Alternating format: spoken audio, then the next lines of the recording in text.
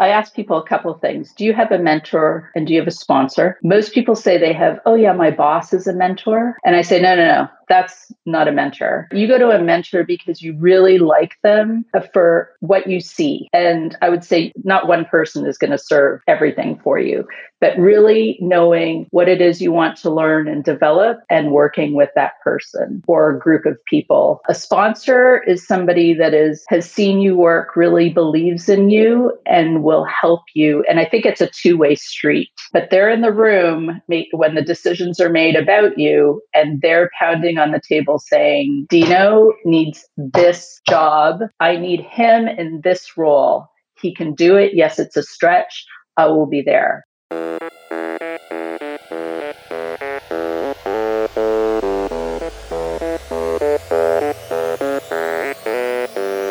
Welcome. I am your host, Dino Cattaneo, and you're listening to Authentic Leadership for Everyday People, the podcast where we investigate the connection between effective leadership and authenticity.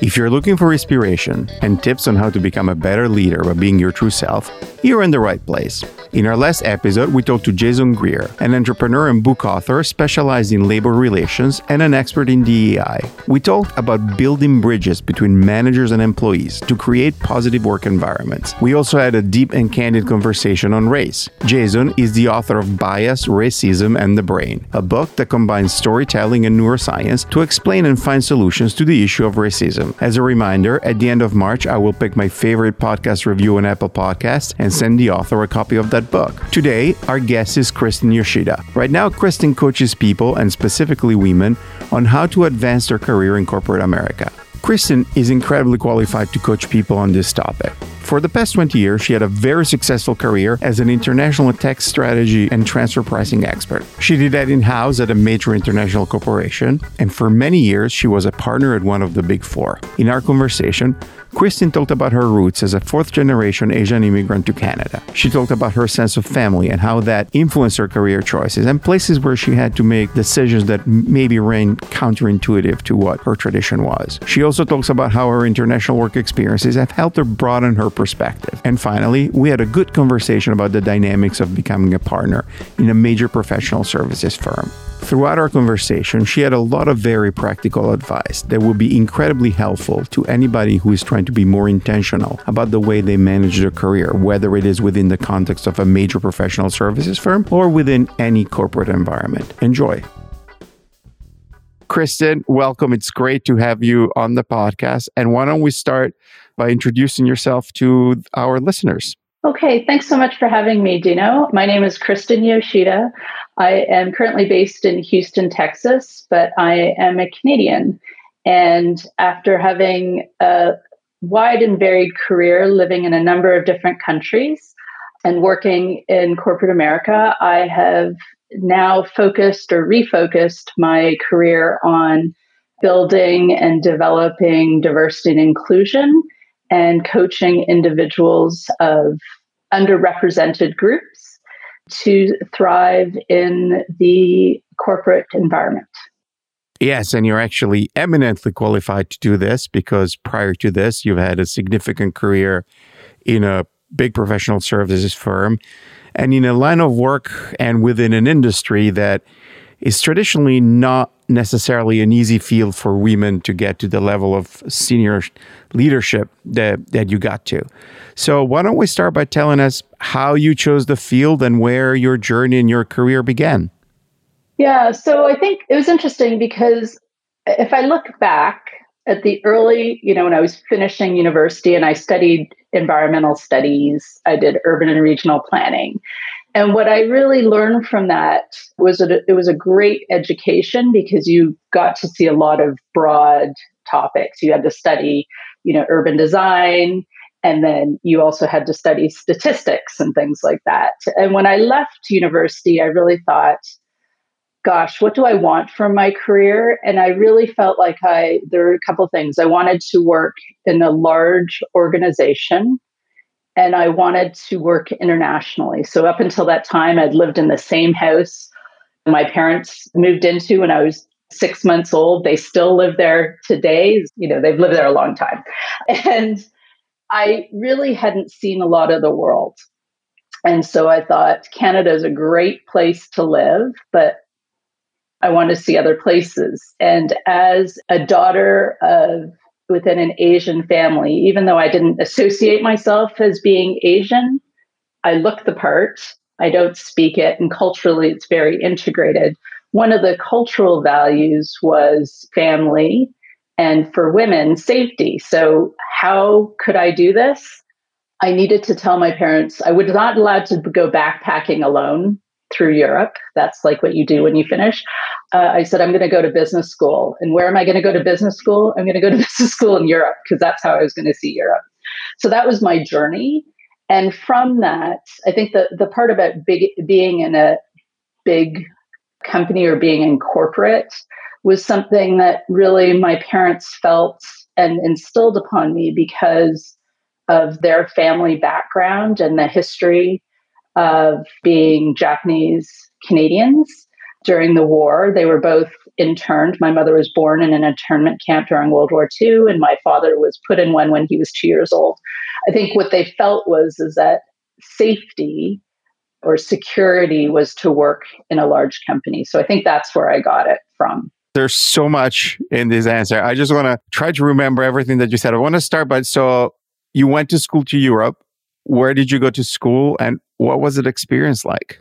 Yeah, it was a very daunting experience because the other fact is that I hated being away from home when I was a child. So my big fear factor was being away. So I applied to a school in Italy because I was thinking, okay, where do I really want to go? I've seen pictures and beautiful. Italy is really good. So I applied to Bocconi because my parents would, I said, I've applied to the number one business school in Italy. And I actually got in. So now what are they going to say? They said, okay, I guess you can go. What the experience was like, it was daunting. The program was in English, and it brought together a number of people from like 26 countries or something like that at the time. Huge diversity, which was great. But I did not speak any Italian. So when I got there, first of all, I thought at the airport, everybody was like, Uscita, Uscita. And I'm thinking, they're calling my name, not knowing that Uscita is exit. So that was the first thing. The other thing is going to school was okay, like because it was in English. But living in Italy, I got a really great lesson. I'd go to the markets, that's like, you go to the markets to buy your groceries. But I didn't, first of all, everything was in metric. So, and I only knew kilos. So I would order a kilo of oranges and a kilo of lettuce. So you get a kilo of oranges is like 3 oranges. Do you know how much lettuce you get for a kilo? It's like a huge bag. So my shopping at the first couple of times was a little erratic. But it was a great lesson about appreciating different cultures. First of all, it's kind of interesting because you mentioned that a lot of your choices were guided by this idea of culture, of safety, and then you fling yourself into a foreign country where you don't even speak the language. It's not like you went to the UK or Australia. So I think that's an interesting observation in terms of your willingness to take maybe a little more risk than you're giving yourself credit for. It's funny because I think those extremes, I look back now and I think I'm a very safe person in a lot of ways, but I'll do risky things in a fairly safe environment. So no, I wouldn't travel on my own backpacking, but going into an environment of like, I'm going to school, so there's a structure and there's a network there. That's what helped me. But you're right, I do what some people would never do, which is leave. You obviously came through the experience very successfully. And I'm curious, what did that do for your mindset maybe as you were taking more challenges in your career and making choices in terms of having gone just through that and what you learned there? So for me, what it did was it allowed me to break home. And my parents, it's a running joke in my whole family because that was the most expensive year for them of me being away. Everybody had to come at some point to visit me. The phone bill, in the 90s, long distance phone bill, like it was expensive. But it did teach me that I could do a lot of things. And now, as a leader, having a discussion with people about choices that they're making, I think it's interesting because I have that perspective of, well, if it doesn't work out, you can always go home. And so I was, I guess, a little bit, I have to remind myself that that's not always in the framework and really of people's mindsets, and that their values are really deep seated, can be deep seated, and change is okay. The other thing that helped me realize this was my grandmother, who was on one side of the family. My grandmother did immigrate from Japan to Canada, and she was quite young. She was a mail order bride, is what we call it in the old days. So when I got home from my time away doing my master's, she said, you were very lucky that your mother and your family came to visit you. She goes, I moved to Canada and I didn't go home for 40 years. So sort of, she said, it was a little bit of tough love. That's a great story. Leave it to grandma to impart some wisdom on us. So you survive Bocconi, you graduate, and I should also share that I am also a Bocconi graduate, even though from a different school. What was the next step in your journey that led you to become a tech strategy expert and ultimately landed you where you are today in Texas? Yeah. So I'm an economist by trade. And so I was doing, one of the things is I wanted to work in international business. And so when I finished my master's degree, I entered into this little known consulting area that is in tax, but it's more economics, of studying the pricing of goods and services amongst multinationals. And you hear about it a lot now in the financial news. What I was most interested in is how the opportunity to see how different large organizations work around the world because of the cultural aspects and the challenges. I took a job in consulting. I learned about it. Actually, I did an internship with that organization in London, so that was great. It actually, the whole education experience just opened the doors for me to broaden my network. That's really the biggest value. Although I didn't know it at the time, it got me my first internship in London. It got me my first role in the US. I ultimately spent 12 years back in the UK working, both in consulting and then also doing the same type of work in-house. My mental model was that if I had a technical strength, like that would get me to where I wanted to go, wherever that was. But it helped sort of ground me. I think what I've learned now is that it takes a broader set of skills, and the technical aspect gets you only so far. And it was extremely helpful just to have all those different experiences. So the moving countries was really important because it taught me I could move, which allowed me to have very rich experiences. And it also showed me sort of the cultural differences between countries and also regions of countries that really I really appreciate now.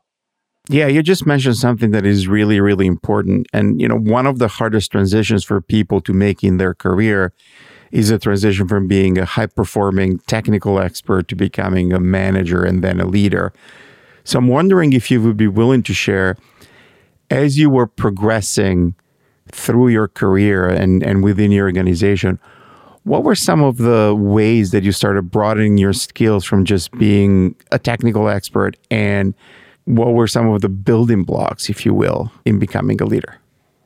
I think there's a couple of points. One was I was with a consulting firm in London, and I had moved fairly quickly through the organization. And I hit a point where I wasn't really sure if I wanted to be a partner. And at the time, I was influenced a lot by the people that I worked with. I ended up in this really great group that was very nurturing. The leaders were pretty great. But I could also see that those leaders were getting to that point of retirement. And I was a little concerned about what it would look like going forward. And this partnership thing was a real mystery to me.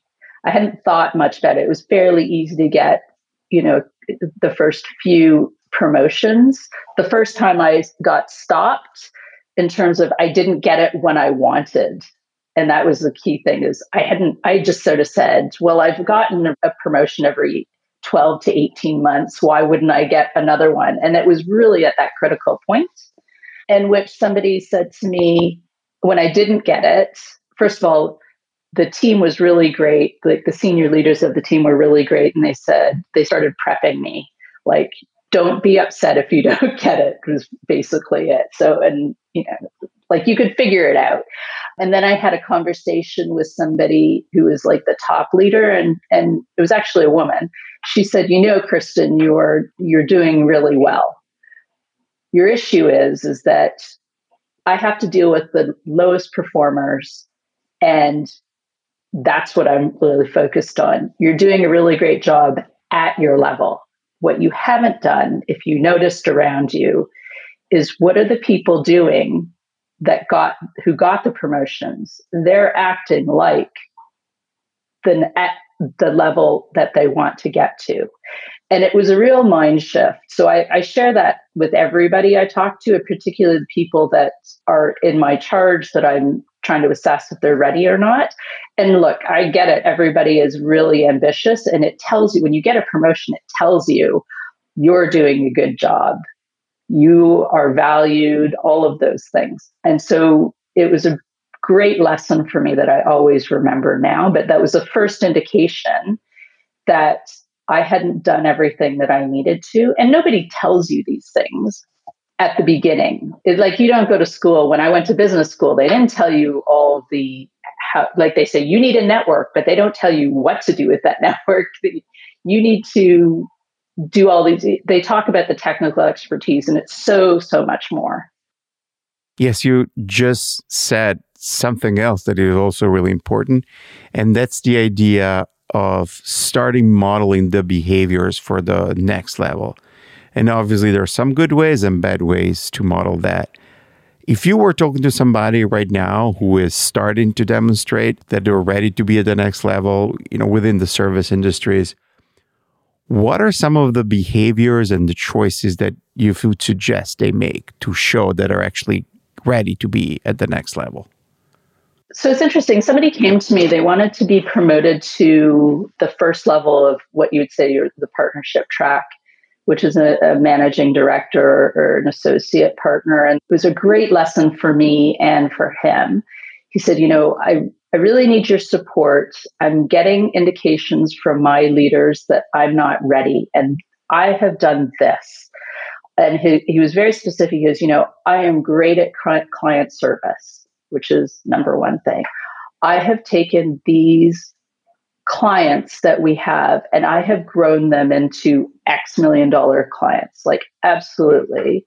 He had done a great job. And I worked with him on projects that had multiple disciplines. I think the difference was in acting at that level is what he hadn't done is he hadn't grown the overall pie. So you can grow, there are many pies in this scenario, but a client is seen as a pie. So you grow the client relationship with multiple service lines. If you're in professional services, what they really wanted to see him doing was growing the pie by bringing in new clients.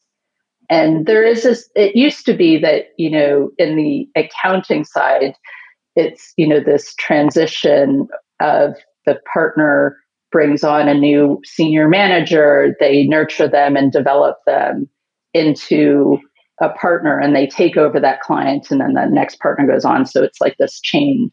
Whereas now it is like very much segmented. Everybody has their own P&L, particularly in the consulting side of the business.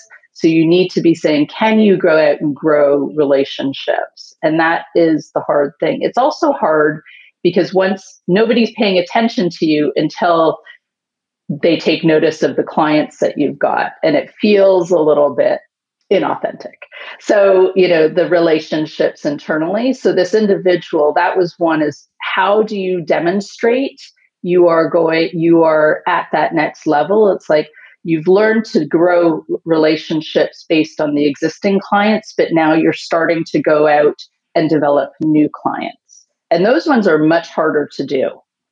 Those ones are like you have to build from the ground up. And that is really hard for a young up and coming partner to do. And it's something that is a real challenge. But you did it because you made your way up to a pretty senior level of partnership in the last organization you worked at. Is that correct? Yeah. I mean, when I returned back, so I'd spent a number of years in-house and doing the technical work because I made that decision because A, I didn't know if I wanted to be a partner, and B, I wanted to know what companies did with the information, the consulting work that we did. And so when I came back out, it meant two things. One is I was coming back out into consulting, and it required another move to Texas this time. So I moved from Europe to Houston. And that meant that I didn't really know anybody. So I had to start from, I would say, a negative, because then when I got here, I had realized that they had made an attempt before, the organization, and hadn't been successful. And because they didn't go in with senior enough people, like they started with like a manager who you really didn't have that experience. And there had been some feathers that were ruffled. So I spent the first year apologizing to other partners about people I hadn't met before, but they hadn't had a great relationship. And so reestablishing, so you had like a partial team that hadn't been trained. So it was like it was a big learning curve for me, and things that I hadn't quite thought all the way through when I was envisaging.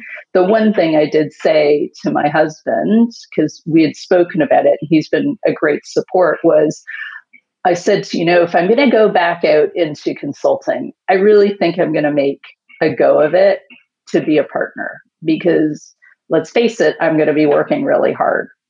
And he said, well, that's really good that you're finally going to be honest with yourself. So the partnership track, and especially when you did it, is traditionally more challenging for women. In addition, it is more challenging for women with a diverse background.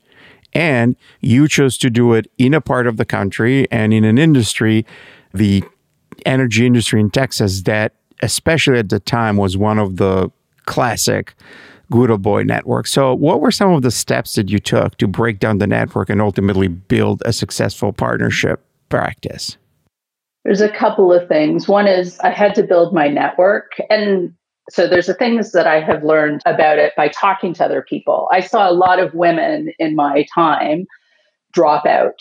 And very clearly, there are a couple of things that were challenging. One is selling feels very uncomfortable. And it was definitely uncomfortable for me at the beginning. And I think that's one of the things that we could do a better job of, is helping up and coming partners when they're looking at that track, is to feel that. But the number of times I've had women say, I don't want to go for it because there's this number on my back and they don't know how they're going to do it. I've now realized the internal networks, the unseen networks, aren't yet there built for women. So there's a role for that. And that's what I'm focusing on now. The other thing is breaking down barriers. It is about relationships. And so there's a multitude of things that you need to do in order to build that network. I would say over time, I learned to build the relationships internally and externally. But there were definitely people, Dino, that were not interested in supporting me or other women like me. It takes a lot longer.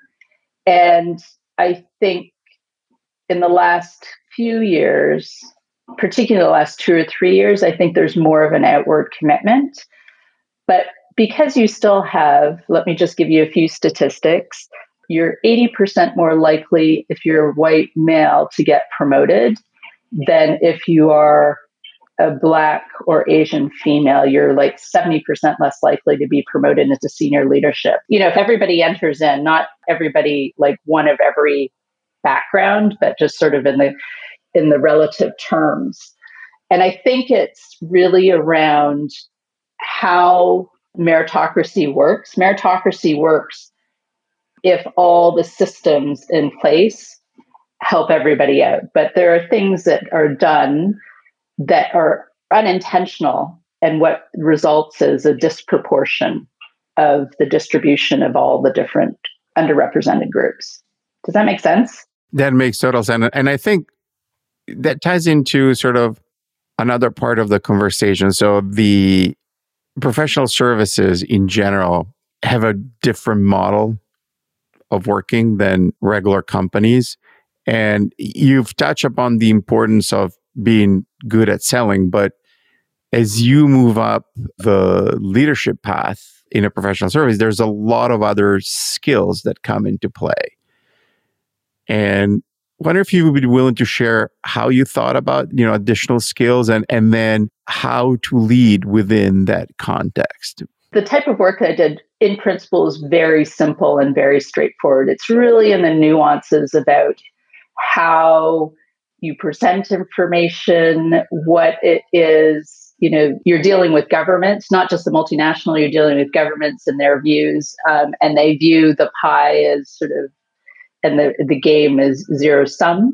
So if you're not getting this piece of the pie in this country, somebody else is getting it. So it's really hard to please everybody. Developing the skills around relationships, it really came down to, as you go into leadership, leading through others. This is a concept that was really, power and influence is really important and challenging for women, and particularly Asian women. So I didn't see it when I was younger. The challenges I now see are some of the values and beliefs that I had.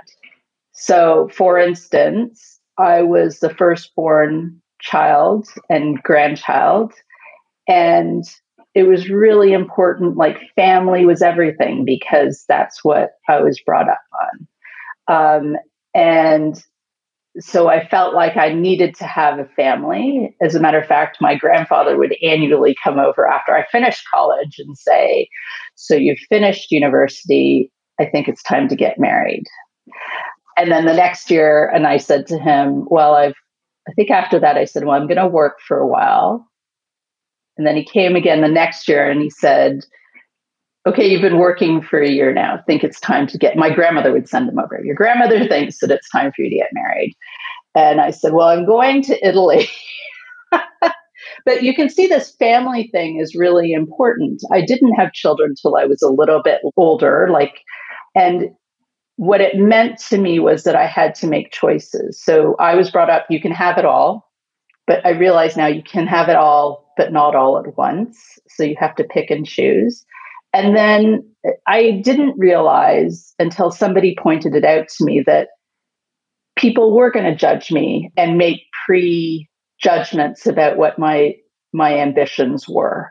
And what you hear still is like a lot of people prejudge women, like, "Oh, she's of that certain age, she'll probably want to have a family, and then she'll be out." And that is still a common, even though, and I get this, it's illegal, it's still human nature.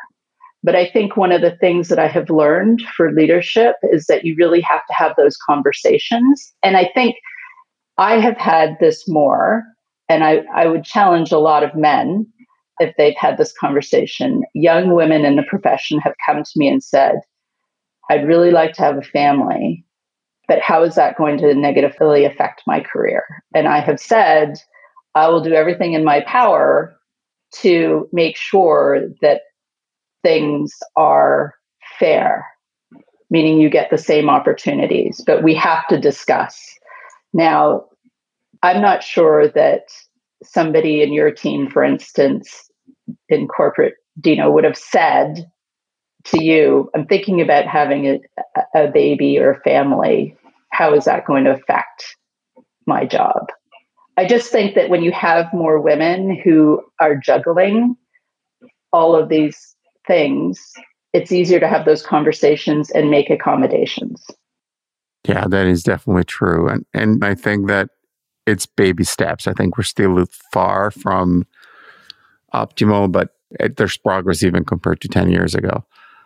I was wondering, as you think about the influencing nature of the service business. So I think one thing that has always fascinated me is the fact that at some point, technically, theoretically, all partners are equal, and it's a decision process and a management process that is a little more complex and less about straight authority and more about advocating. And so, what are some of the lessons for people who may end up in situations where, they are accountable for something, but they don't have the formal authority, and some of the lessons that they could gather from your experiences?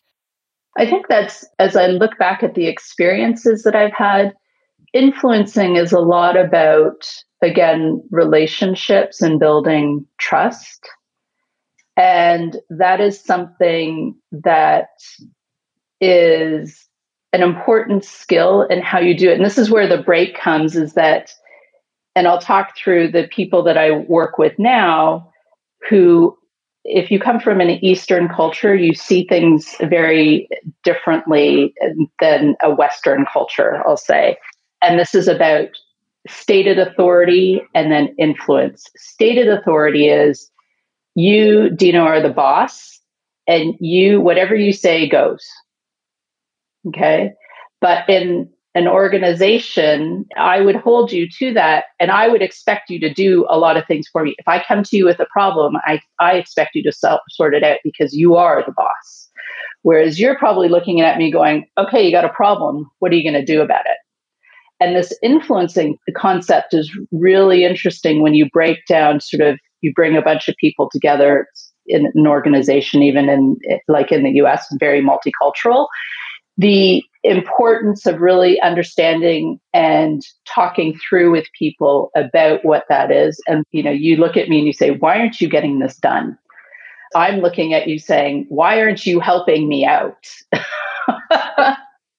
And that's one of the things, the influence part is really interesting when you have this group of people that have all these backgrounds, is trying to figure out what the best part is that you're going to get out of that person you work with.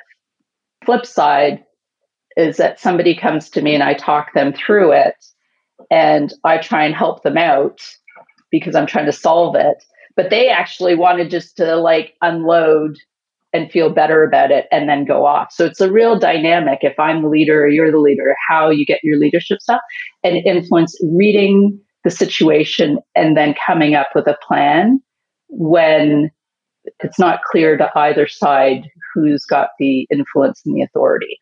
Yeah, that makes total sense to me. I want to look a little bit of the places where you actually have a formal leadership role. So as you raised up through the ranks and found yourself leading people and leading teams, how did you form your leadership style? And then how would you define your leadership style when you're leading people directly? So definitely more of a coaching style and nurturing style. So building on relationships. By nature, I'm quite introverted and nobody ever seems to believe me because I do like to talk to people. But I think it's more one-on-one. My most uncomfortable experiences was when I had to get on a stage and speak. That is very uncomfortable for me. But working in small groups, I loved being around people. And do love being around people. So that's my style, is working through a situation and nurturing people. And I think the influence came from when I was very young in the first few years in this group that I was working with that I mentioned before. They were, the philosophy of I was a manager and there was another person who was a senior manager looking to get promoted to that director level. And he said to me, look, Christina, I'm going to really help you build your skills. And I'm going to get you to do things in this job that are, a little bit of a stretch. My goal is to get you to replace me, because he had this vision. If I replace him, he will be pushed up as well. And I loved that he stated it so clearly to me.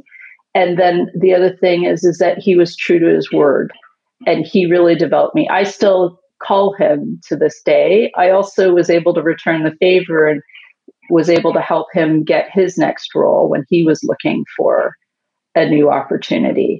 And so those relationships are circular. It's not just a one-way direction. And I have loved that. That's been most helpful to me. Yeah, it's really powerful when you find those mentors that follow you through your whole life, whether they're actually present or whether you can go back in a situation and think, what would she do in this situation? I want to close this part of this conversation about leadership with this question. You mentioned that you're doing work advising people on how to advance their career, how to develop themselves. So if we want to summarize everything that we've talked about so far, someone comes to you, they want to take a more proactive role in developing their leadership, in advancing their leadership position within an organization. What are the 2 or 3 most important things that they should do? I ask people a couple of things. Do you have a mentor and do you have a sponsor? Most people say they have, oh yeah, my boss is a mentor to me. And I say, no, that's not a mentor. And they also say the boss is a sponsor. Most people that I've worked with, we've worked on building out their entire network internally and externally to look at the people that they come across. You see a lot of people, they will stay in their jobs for 10 or 15 years, and then they will eventually everybody does, they hit some roadblock. And what it is the relationships. We really nurture the relationships. And then we look at moving beyond the technical skills and saying, what is it that you need to do to grow? And I'll give you one little example. I'm working with an individual who's actually been brought to the US to work to develop. They will eventually go back to their home country. They were told point blank, we are putting you in a completely different area because you need to know a broader sense of the business. And that individual has had to learn both a whole new skill set, way out of their comfort zone, but also has gotten to see how decisions are made in the mothership, right? And it's been very eye-opening to them. But the thing is that has served them well is the one core strength that they had that they didn't really realize was that they were able to build relationships with people. And that person, all they were focusing on was the technical skills that they didn't have. And now they're flung into a new group and didn't know how to use a spreadsheet, didn't know how to do any of, the technical math that was required. But if you anchor yourself in what you are really good at, you found somebody to help them with the modeling and the technical, able to build other relationships and give a broader context, that is really important. They will go back to their country and be a leader there. All right, so let me reparaphrase what you said, and then I'm going to ask you one final question on this topic. So first thing is create opportunity to broaden and grow.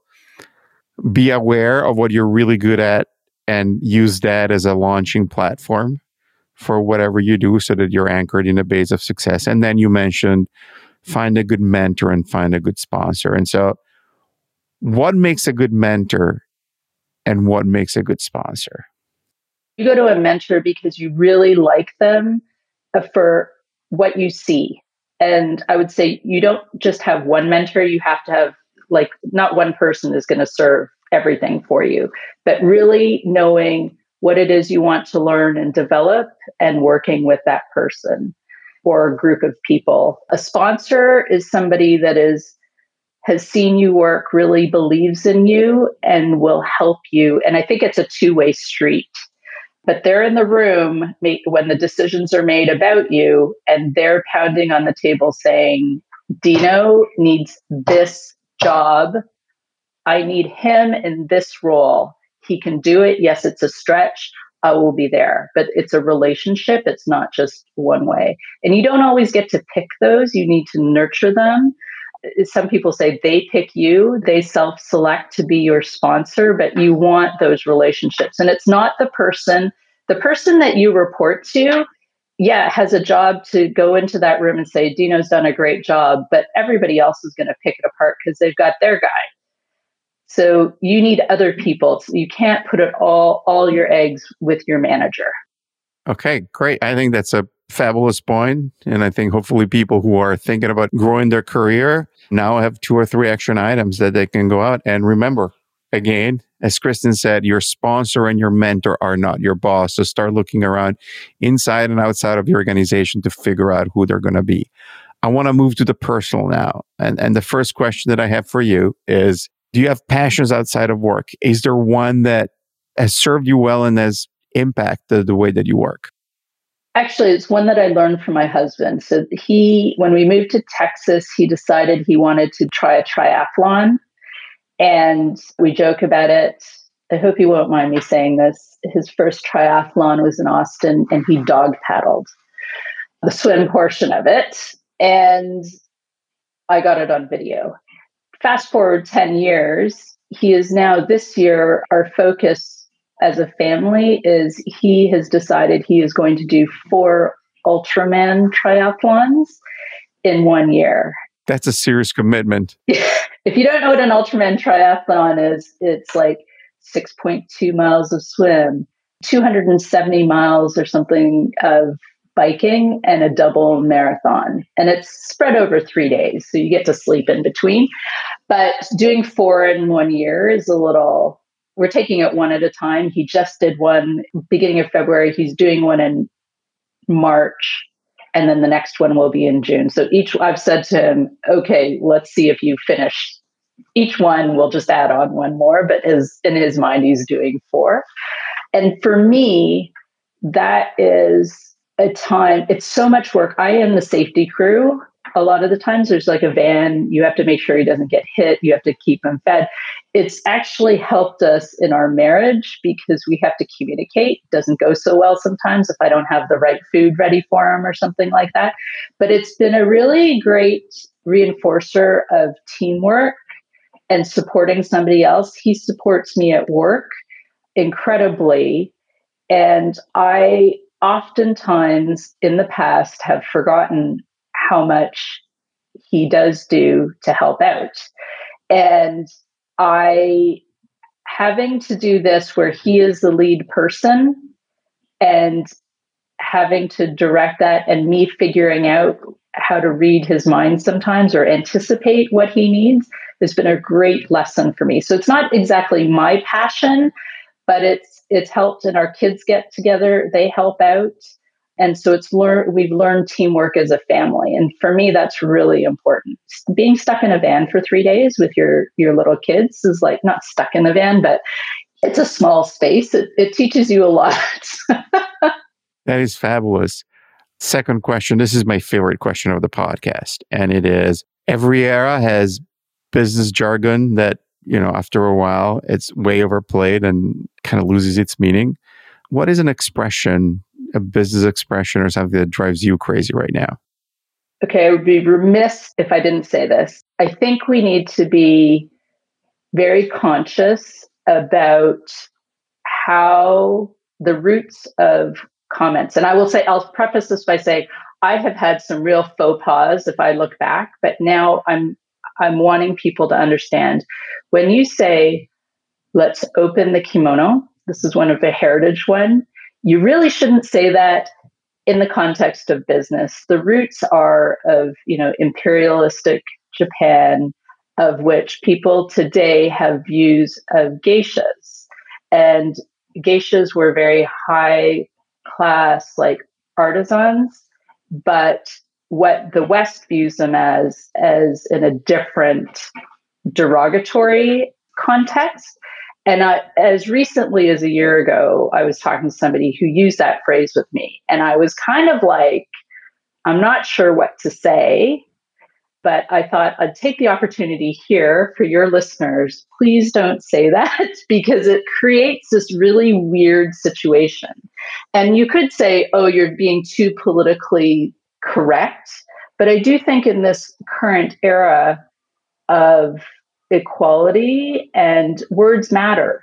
I think if you're not informed, I think it takes away from a leader when they use that terminology or terminology like that. There's so many out there. I'm not saying I'm perfect. I'm saying we need to be a little bit more conscious about what we say. I agree 100%. Final question. Food for the soul or food for the body? You can choose whether you want to share either a recipe or a drink or something that you really love, or if you want to go to the soul, and then that's maybe music, books, art, movies, theater piece, whether it's something that you find nourishing and that inspires you. My husband is Italian, as are you, so food is very important. He didn't know that I could cook for 2 years, the first 2 years.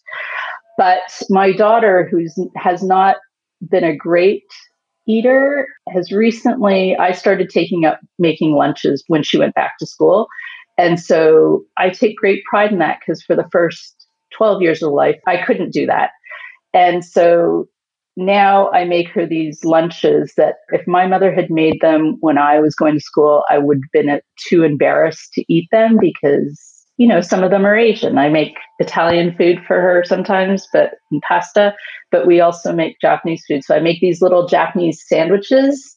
They're sushi, but they look like a sandwich, and you stuff stuff in them. So for me, that fills her tummy and it fills my soul, because she actually really enjoys them. And she's very slick in the marketing. She goes, you know, the kids think I bring the best lunches. So what are you going to make? You got to keep the standard up. So she's very good at managing me as well.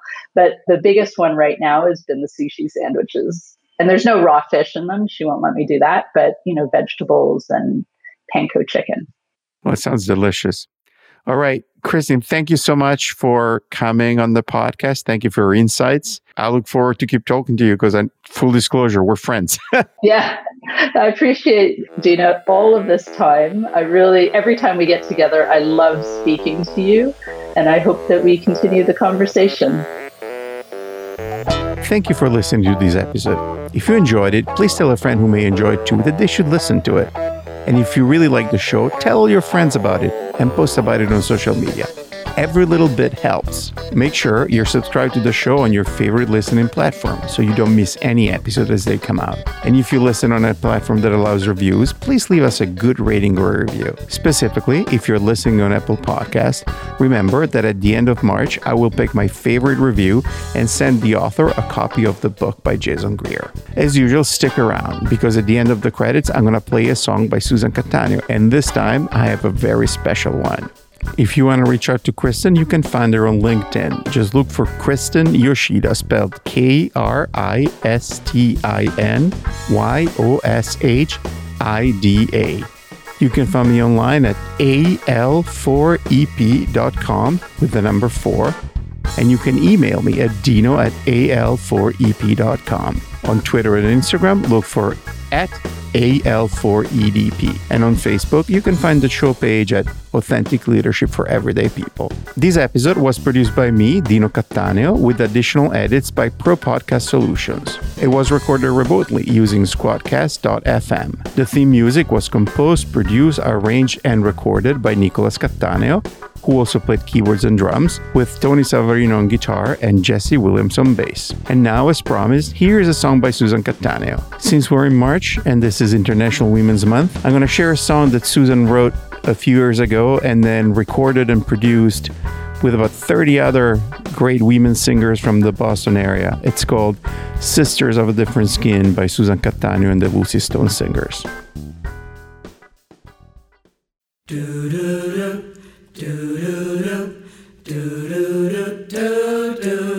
This story isn't his story, it's her story.